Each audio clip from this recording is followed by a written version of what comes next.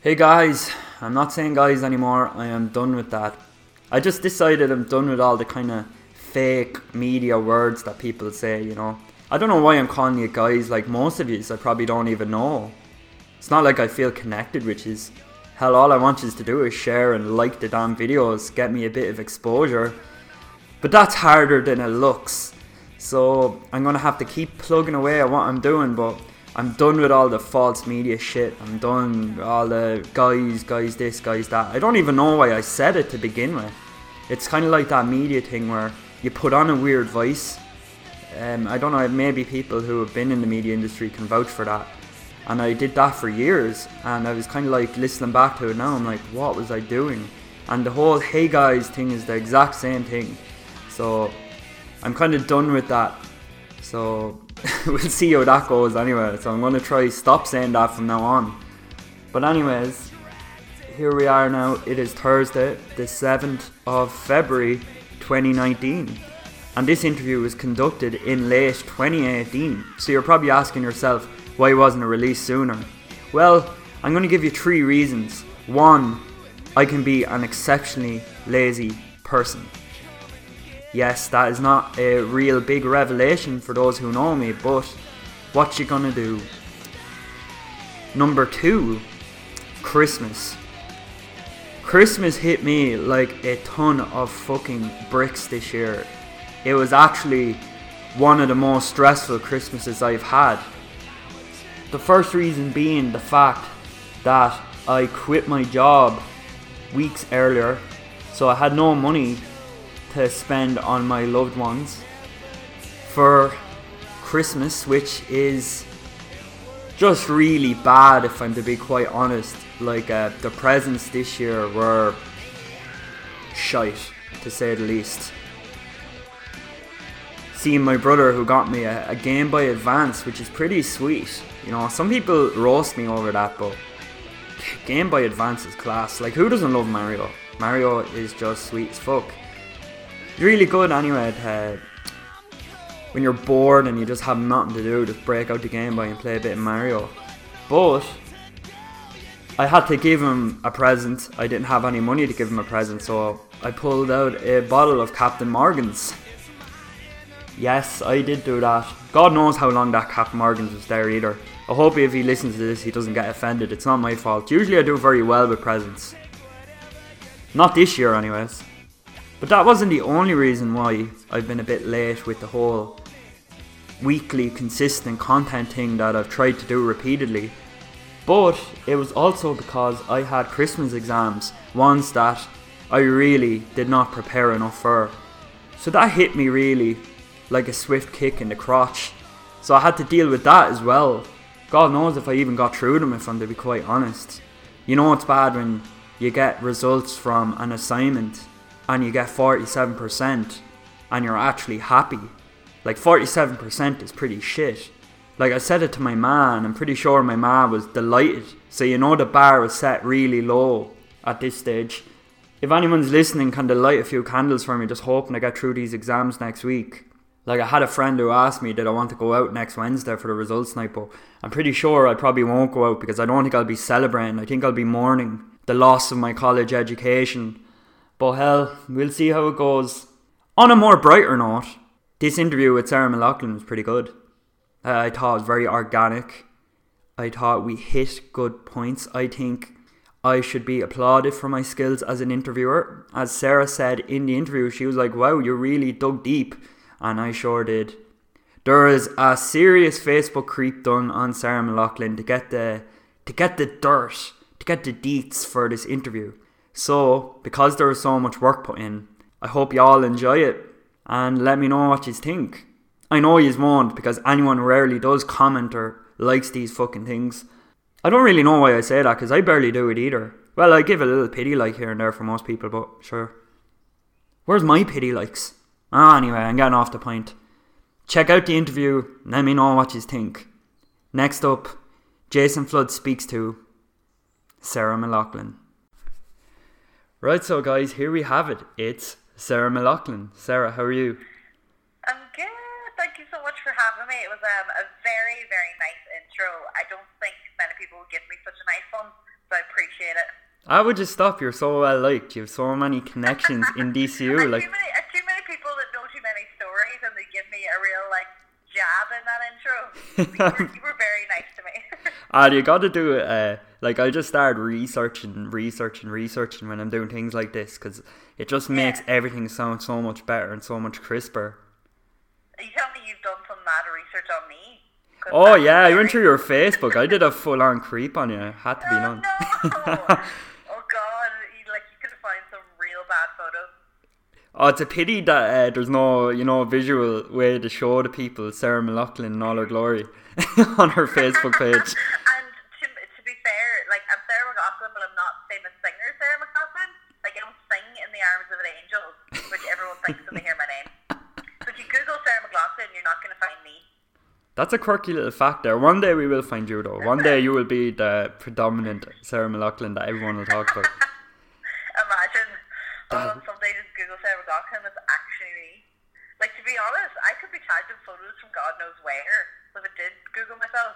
Well, we had a lecture last week in media and public relations, and our lecturer asked the whole class, does anyone here Google themselves? And a few people actually put their hands up, and I was just like, I have never Googled myself. Oh, I've definitely Googled myself. I'm actually going to do it right now.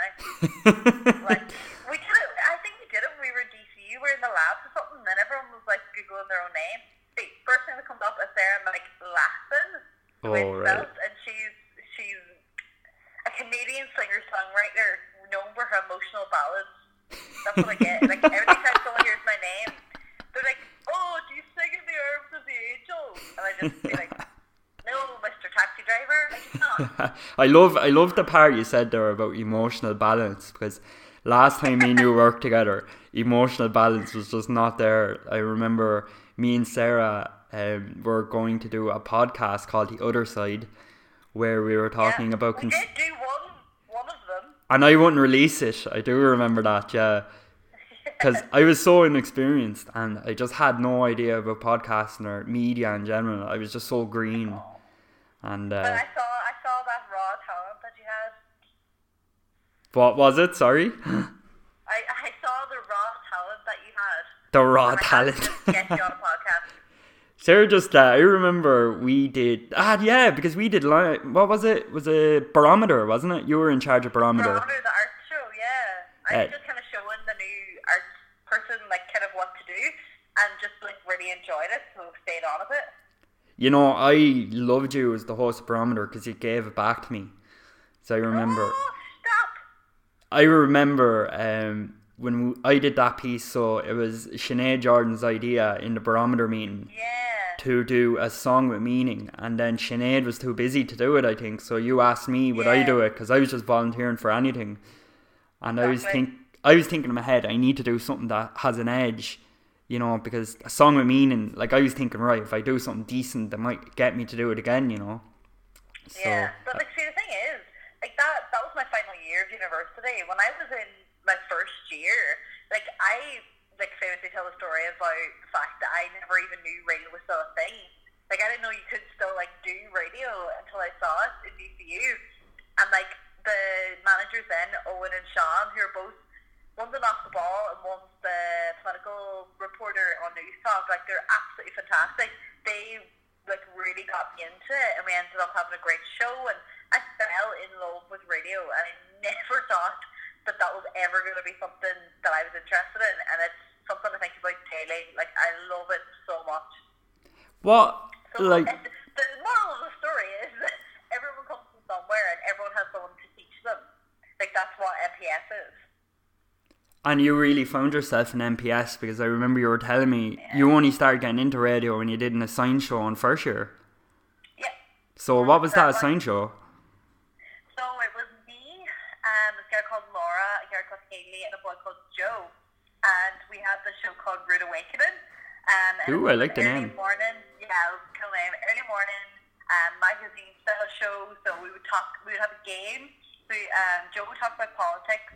We would talk about art stuff, and we all just really vibed well for a radio show. We ended up winning the fresher show of the year. Ooh. But honestly, it was down to absolute luck that like we were all so different, but all of our voices blended really well, and everyone was really hardworking. Like from our second show, we were writing up running orders. Like we had a Facebook page. We only won. One of the reasons that we won Fresher Show of the Year is because we really took advantage of social media, and we would tweet out every single week and use those tweets as one of our segments. And like this was before anyone was really doing that, and it just sort of made our show blow up. Like everyone knew Rude Awakening, and like it was very, very cool. I was very blessed, but very lucky. That wasn't the only award you won, though. You went on to win in your final year. You had a very Leonardo DiCaprio-like desire to win an award, because you were saying how you never won. Like I think it was like a major hybrid awards that eluded you for so long, and you ended up winning DJ of the Year and Documentary of the Year. So tell me about the documentary you made. Yeah, so basically the year before, in my second year, I kind of applied for the hybrids and threw everything in, and got nominated for Radio Doc of the Year, but like just didn't quite win anything. Like I just really wanted to, like, and it was my final year, and then I thought, right, I'm chair of NPS, I'm not really going to have the time, but I was doing projects for class, and then it was coming up to the hybrids, and I just said to my friend Oisin, who was TV Manager of the Year, I was like, right, let's do a TV doc. And we ended up doing it on the impact of alcoholism in Ireland. And we interviewed this woman. It was very much just a personal story about her father's alcoholism and its impact on their family. And it was very stripped back. It was one of the first docs I'd ever done. So like editing wasn't great. I didn't think I had a chance in the world. But because the subject matter was just so touching, I ended up winning, which really sort of set me on a course for knowing what I wanted to do when it came to media. Like I specialise in, like, my master's was specialism in like documentary, so you did like a live TV show and a live radio show, and then you did a TV documentary and a radio documentary. And I like to focus all of my work on social justice, so using media to make social change. When it came to, you know, the broadcast that we did with Laura and telling the homelessness story, to the alcoholism one, to my recent one in my master's about car accidents in Donegal. And that's kind of where I really thrive, is telling emotive stories about really important social justice things, I guess. It's really interesting, your road to where you are now. Like in April you were involved with an event conducted by BVPS where you produced a live broadcast and did some live directing. So tell me a bit about that. Was it stressful? God, you really have done your study. I do my homework. Yeah, so in April, coming to the end of our university year, and I was asked by our lecturer to be the producer for this live conference style sort of event in Ireland. So it's where all the broadcasters and all like equipment creators and, you know, suppliers come to this one place, and we live streamed it, but with like a really proper studio setup, like a portable one. So we had like our TVs, we had our vision mixer, all that different things, and there was like a rotation of directors. So not only was I able to produce it, I got the opportunity to vision mix and direct it live. So I had like 4 or 5 cameras, and then we had like a live interview little section. So you would go between like what's on the floor, and then you'd go up to your presenter talking to, say, someone who had like a new piece of equipment or something like that. It was in the Aviva, so it was really cool. That was like being asked by the one of our lecturers to do that really sort of made me feel like I was progressing in the course, and that, you know, to be trusted with that, to work with professionals and stuff, was really, really inspiring, I guess. But we kind of done something similar to that when I started the course in October of last year. In November, we ran this thing called the Fish Awards, which happens every year, and I ended up being a studio PA. So what that role entails is you're live counting the show. So it was like, I think it was like about an hour and a half long, and it's full kids, and, you know, like we have an OB, and I'm sitting on the left of the director with Aoife Clark, the director, in the middle, and then Paddy Woods on vision mixer, and we had our whole team behind us doing various different things, from camera operators to sound to actually rigging the whole event. and that was streamed live on this education website. So that was like the first time any of us had taken on a proper broadcaster role, and I was given such a high position, and one that I really did not want. It was the one position out of absolutely everything that we had studied in the last month and a half that I felt like I couldn't do, because it was counting timings, and I have a really weird thing about like time and like how it should be counted, and I just didn't think I'd be able to do it. So I was like crying when I heard. I was like back up here in Donegal, and I was at home, and I was like, I'm not going to be able to do this. I'm going to ruin it for everyone. And then I just kind of was like, well, how can I do this to the best of my ability? So I used a clock on my phone, which is a digital clock, and I just worked really hard and spent loads of time in the studio making sure that I knew what I was doing. And then we ended up, so what happens on live broadcast when you're a PA is, say, an interview can go over time, or something can happen that means that you've lost time in the show now, and you either have to make it up in, adverts, or tell them to cut live interviews, like, in the Oscars when you hear like the music. Yeah, of course. I had to adapt to like a situation where we lost like 12 minutes, and I still had to make sure that the show ended exactly on time, because that's how broadcasting works. Like, you can't go into commercials, because that's them losing money. So I was able to bring us back from that, and it was just a really big growth moment for me to sort of to be so afraid of something and to just overcome it, and like actually really enjoy it. And I would love to do it as a job. So yeah, that's a long-winded story. No, not at all. It's very interesting, because I know myself from my training in the Park Studio how stressful a studio environment can be. So I can't imagine with having the responsibility you had and having to adapt to those situations, how you couldn't grow from it and become better. Yeah, it was a really amazing experience. Like, I think about it all the time, and like what that has done for me to like just sort of be more like willing to just try things and see if you can do them right, and then work really hard to make sure they are right. I don't know, I find that like a really, really positive experience. So taking that positive experience and the growth you received from it, what project would you really like to get involved in? Like, say, your dream project that you really want to do in the future or something?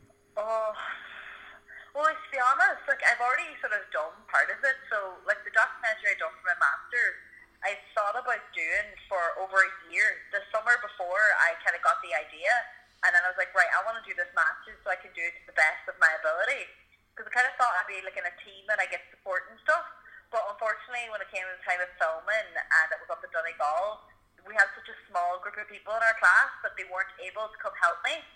So I had to shoot it and write it, do it, literally produce, direct, edit, everything by myself. Oh, I understand. I feel your pain. It didn't come out to the standard that I really wanted, because like I had spent so much time thinking about this, like putting in so much work, and like if I was to choose the people I wanted to do certain parts, it would have been at a level that could have been, properly broadcasted. And I still think it could. So for me, if I was able to get the funding or something to do it make it into a 30-minute, 40, 50-minute sort of special, like on RT or something, like that would be something I'd be really, really interested in doing, because it's a really important story, and I think the only way to make a difference with it is to get it out to people to see. So, that would be a project I would love to work on when it came to documentaries. And like an all-time dream, like when it came to film, would be to work with like Yorgos Lanthimos. I don't know if you know him, but he made like The Lobster. The Lobster, yeah. Yeah, and Dogship and stuff, like as a director, and just his subject matter and the way that he like presents certain subjects, it's so fascinating to me that I would just love to work with him. Like, oh, it would be incredible. So for those who... Sorry, continue, sorry. No, go ahead. No, I was just going to ask you, for those who actually want to see this documentary someday, if it was to be released, I have all the faith in the world for you that I would get to that level, because I know how hard you work and I know the effort and the knowledge you bring to your content. But where would we find it on social media? Can you give your accounts? Yeah, but well, on Instagram I'm at Sarah Allison, AILISAO. No, I spelled that wrong. Sarah Come on, get with the AILISAO. game, come on. But it's actually not released at the moment because the subject is very specific to a person, and there's actually an ongoing court case surrounding it, and it wouldn't be beneficial for that person for it to be released right now. Of course. So I kind of have to withhold it for a good while because the person is pretty much the center of the 15 minutes. But you can follow my Instagram for anything else that, I might have someone up. But at the minute, I'm just working in a tech company, selling out for another 2 months, and then being creative again. So Sarah, that was great having you on. It was very interesting talking to you. Thank you so much for having me. I hope that anyone listening actually got some benefit from my crazy life and stories. Oh, I'm sure we'll hear more about your life in the future as you get more successful as time goes on. Thanks. Right. I'm glad that you believe in me. Of course, I kind of have to, don't I? You believe in me when I start. True. Right, so Sarah, thanks for having us. Thank you so much. So that was my interview with Sarah McLaughlin. Pretty decent interview, if I do say so myself. Sarah is very interesting. She's done a lot. So that always helps when you're talking to someone who is significantly more knowledgeable about the topics you want to talk to them about. Because it's like what business people say, is that you constantly have to surround yourself with people who are smarter than you, and Sarah is definitely smarter than me. So it's really interesting to get her spin on different topics. And also, Sarah was like a little teacher to me. She kind of told me stuff like, oh, don't do that, don't do this. Like if I ever need advice, I go straight to Sarah. So it's pretty cool to kind of give her a little bit of promotion by doing this. And it's also pretty good to be back podcasting, I have to say. While I sit here in my very cold home, yes, I have a new home which I will discuss in the future. Maybe not on this, maybe on the Loud Crowd actually. If you haven't checked out the Loud Crowd, it's myself and Independence Winters. No Holds Barred podcast on DCU FM.